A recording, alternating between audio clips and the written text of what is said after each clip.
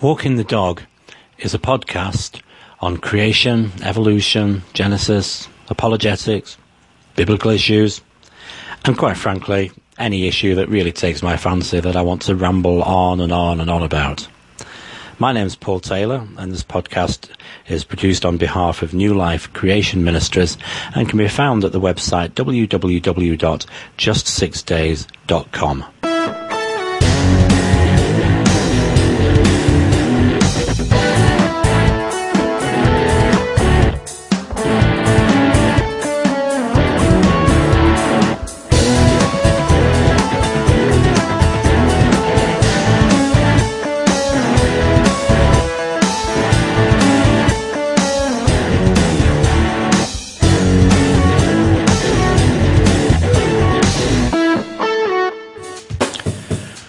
Walking the Dog, Episode 10. In this episode, Sunday, Sabbath and worship. Are we getting things right about the day of the week that we should be worshipping on? Should we be called young earth creationists when we believe that the earth is pretty old, about 6,000 years old? And what do we make of the fact that British Prime Minister David Cameron now seems to be talking a lot about God? You're listening to Walking the Dog with Paul Taylor. I'm beginning to notice an increasing number of people who, for want of a better term, well, they're very much what you might call Sabbatarians, but you know, Sabbatarians really had a different meaning when I was back in Britain. They tended to be people who were very strict on the observance of Sunday, treating Sunday as the Christian Sabbath. But I come across a lot of people nowadays on both sides of the Atlantic who are getting so worried really about the concept of Sunday worship and wondering whether for 2,000 years we've been making a mistake about what day on which to worship and whether we should be following the Jewish practice of worshipping on a Saturday, on the Jewish Sabbath. Such people will take that to the extreme in many cases. We know of churches like the Seventh-day Adventists, for example. I remember speaking at an SDA church, which I don't do these days. I have to hasten to add, I wouldn't these days speak at an SDA church, but it was before I really knew any better about it. And I spoke at one church, and it was on a Saturday. And it was later on in the evening after I'd given the second talk, and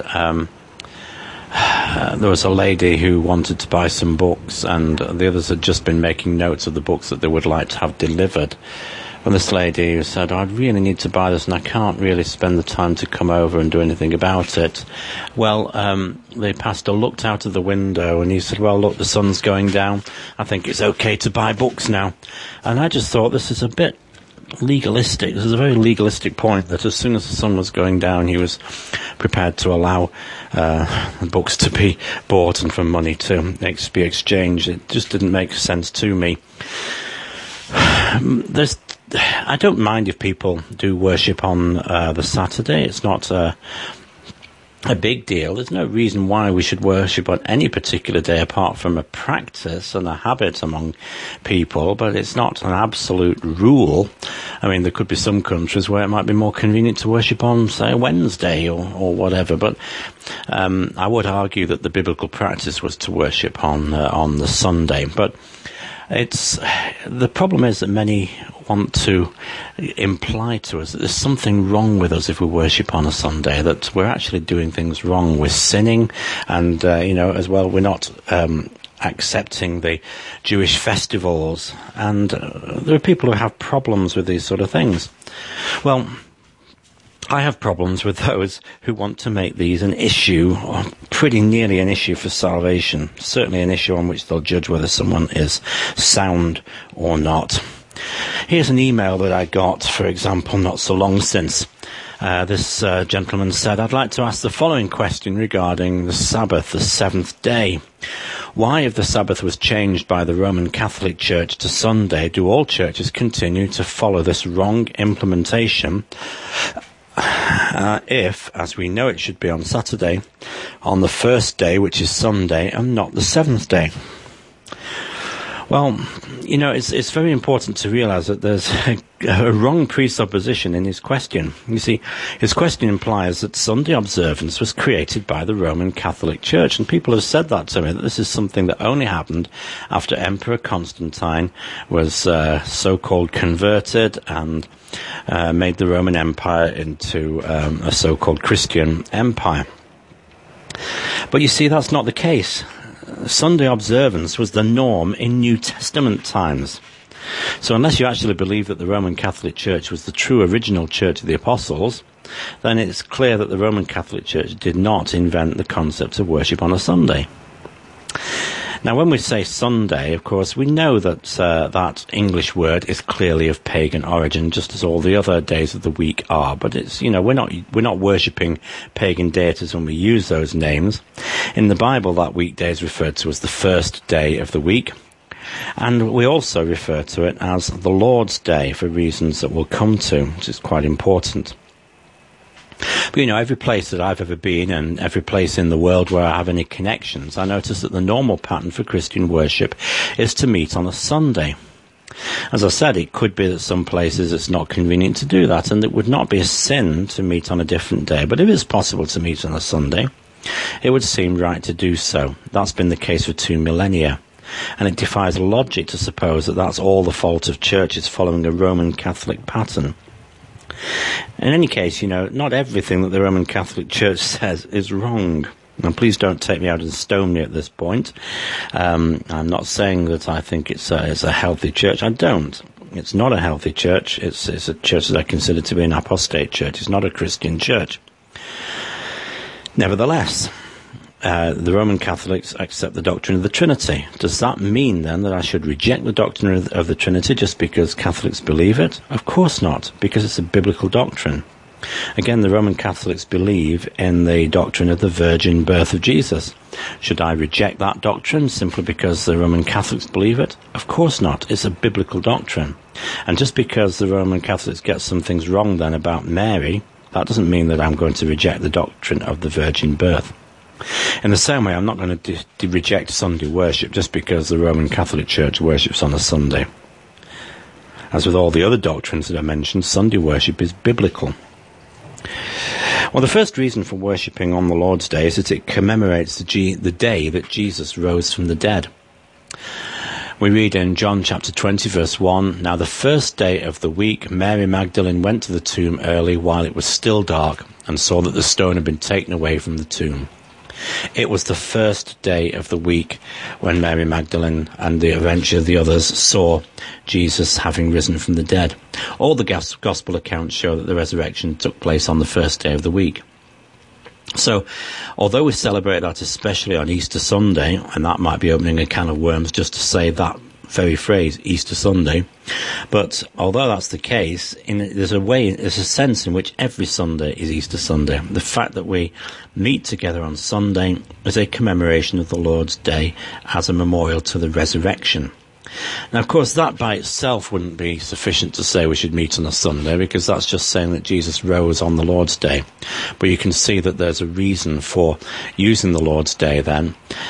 And when we actually go into the Acts of the Apostles, it's quite important to understand that the Acts of the Apostles is the only book that we actually have in the New Testament that shows the New Testament church actually in the process of worshipping, witnessing, and working. Well, at the end of that book, in Acts chapter 20, this is what we read about a gathering of Christians in Troas. "Now, on the first day of the week, when the disciples came together to break bread, Paul, ready to depart the next day, spoke to them and continued his message until midnight. There were many lamps in the upper room where they were gathered together." You see, it's clear from that verse that the disciples had come together for a meeting. They did this on the first day of the week, the day that we're referring to as the Lord's Day. And they'd met together for two purposes. The first of those was to break bread together. You see, they were sharing the Lord's Supper together, communion together. And secondly, they were listening to Paul teaching them.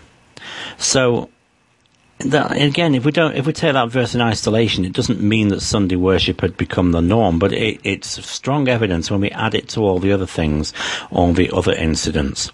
What we have then is a group of Christians coming together, they have communion together, and they listened to preaching together. Well, there's another example of the sort of meeting we're talking about in 1 Corinthians chapter 16, verse 2, when the Apostle Paul said this: "On the first day of the week, let each one of you lay something aside, storing up as he may prosper, that there be no collections when I come." Now, the money that Paul was asking for to help the Christians in Jerusalem was going to be given in one lot when Paul came, but he didn't say wait and then give it in one lot. He said, lay something aside on the first day of the week, because the meetings together, the giving of money, was part of their worship. So we've got three things happening when these people are meeting together, which is the breaking of bread, that is the Lord's Supper. There's the preaching of the word, and there's the giving of offerings. There is, of course, a fourth thing, by implication, if we look at the meetings that the Christians had, for example, with the Passover and other times. There was also a singing of a hymn. Well, right at the beginning of the book of Revelation, then, where this concept of first day worship has already become the pattern, and we're told in Revelation chapter 1, verse 10, "I was in the Spirit on the Lord's day," says the Apostle John. Well, what exactly was this Lord's day? Well, one of the more obscure manuscripts of Revelation, that's the Ethiopian manuscript, has John saying that he was in the Spirit on the first day of the week. Moreover, there's a good deal of early Christian writing that equates the Lord's Day of Revelation 1:10 with Sunday, or the first day of the week. For example, Justin Martyr mentions this in his second apology. And of course, he was writing in an age before there was an institution recognized as today's Roman Catholic Church. He was writing only 50 years after the writing of Revelation. According to the commentator John Gill, other early Christian writers who made the same claim included Ignatius, Irenaeus, Tertullian, and Origen. So we've determined now that Sunday worship was the normal pattern for New Testament Christians. If that's so, should we assume that Sunday is the new Christian Sabbath, and that all the Old Testament Sabbath laws that used to apply to day 7 should now apply to day 1? Well, the answer to that is no. It was clearly the practice of Christians to meet on a Sunday, but nowhere was that mandated. In fact, the Apostle Paul has got this to say about mandatory days.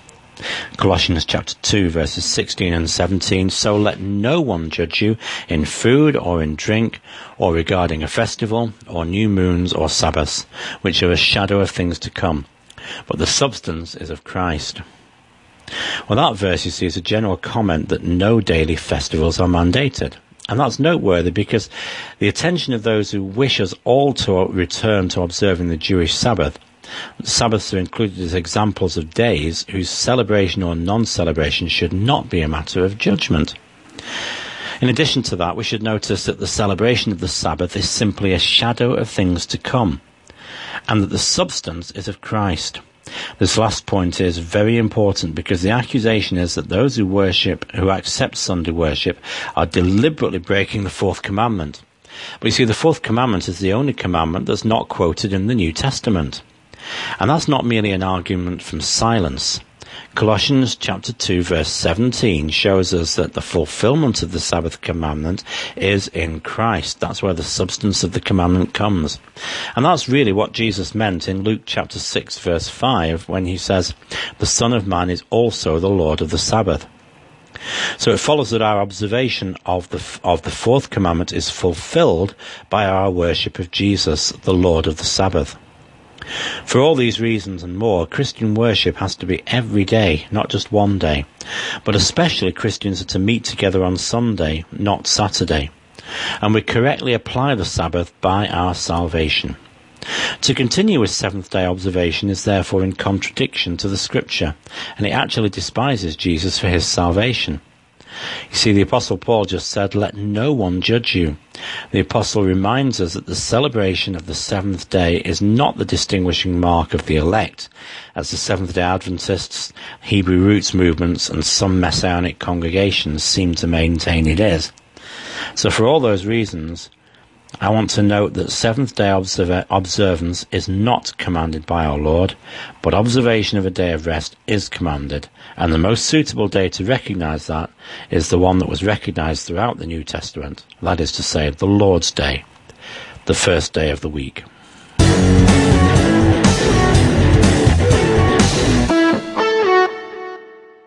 Have you been confused by the Noah movie? There's no reason to be.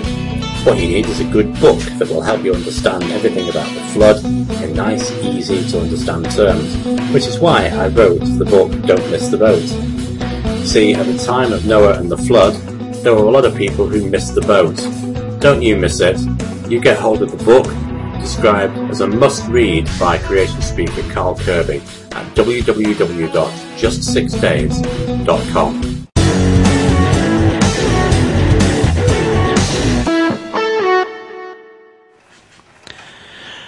I've often been asked, why are you a young earth creationist? But it's taken me a while actually to get the answer right on that point. I know what the answer is now. I'm not actually a young earth creationist. Well, there's a shock horror. Does that mean that this particular international creation speaker is backsliding? Well, no, it doesn't. For the record, I'm not going to budge from the biblical truth that God made the world in 6 literal 24-hour periods approximately 6,000 years ago. But why do you want to call me a young earth creationist? It's because I believe that the world is only 6,000 years old. So people will say that 6,000 years is young. But you see, 6,000 years is only a young age if you start from the paradigm that the Earth should be 4.5 billion years old. Compared to that, 6,000 years is young. So it's all relative, okay? In other words, if you're going to describe 6,000 years as young, you can only do it by starting from accepting an evolutionary paradigm. Well, I don't believe that the world is 6,000 years because some evidence has convinced me that 4.5 billion years is wrong, even though there's plenty of evidence inconsistent with a 4.5 billion year age. I believe there's 6,000 years because the Bible says so, and it's my presupposition that the Bible is true. If I call myself a young earth creationist, then the very term young earth is predicated on the existence of the mainstream view that the earth is a lot older than that. In the village of St Nicholas near Cardiff in Wales is one of my favourite megalithic monuments, and it's called Tinkinswood Burial Chamber. The structure is dated by secularists at about 6,000 years old. Well, I don't think it can be that old, but I'm willing to accept that it must have been built by the earliest post-flood colonisers of Great Britain. When you stand there, you are in the presence of something ancient. The earth is older than that. The earth is 6,000 years old. That is ancient. The earth is not young, unless, of course, you've borrowed from an evolutionary paradigm. The earth is, in fact, very old. It's as old as 6,000 years old.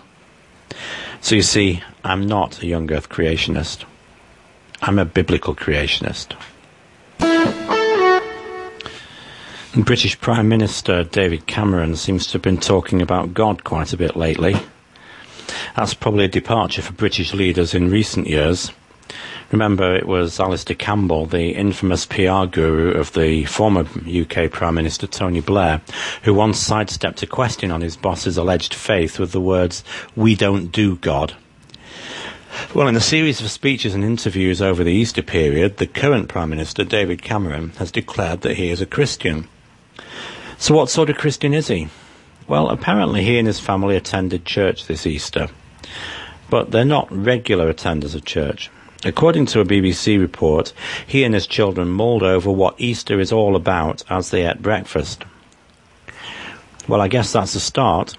So what, according to our beloved leader, is Easter all about then? Well, he doesn't seem to know what it's all about, but he does seem to know what it isn't about.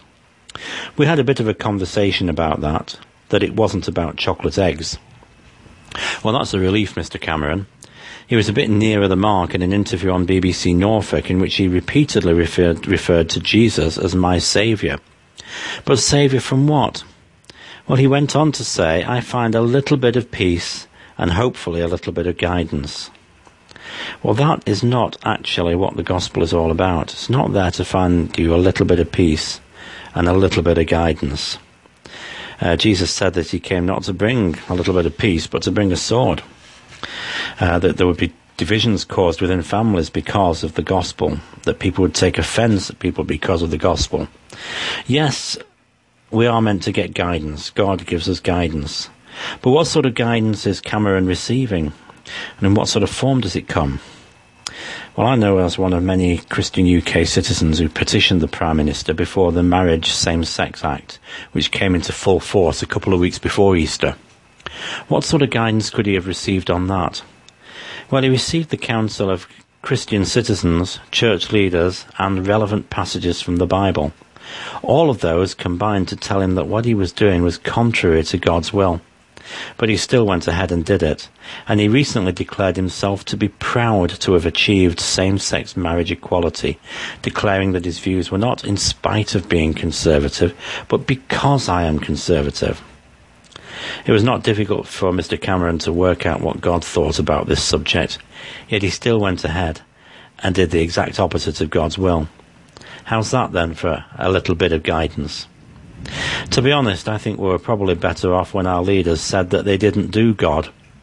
The current Prime Minister says he does do God, but he doesn't listen to him, and he doesn't obey him. Walking the Dog was a production of New Life Creation Ministries. It can be found at the website just6days.com. The programme featured Paul Taylor and was produced, written, directed, and everything else by Paul Taylor, who also made the coffee and did all the recording and moved all the little bits around on the computer screen. To find out more about this project, go to www.just6days.com.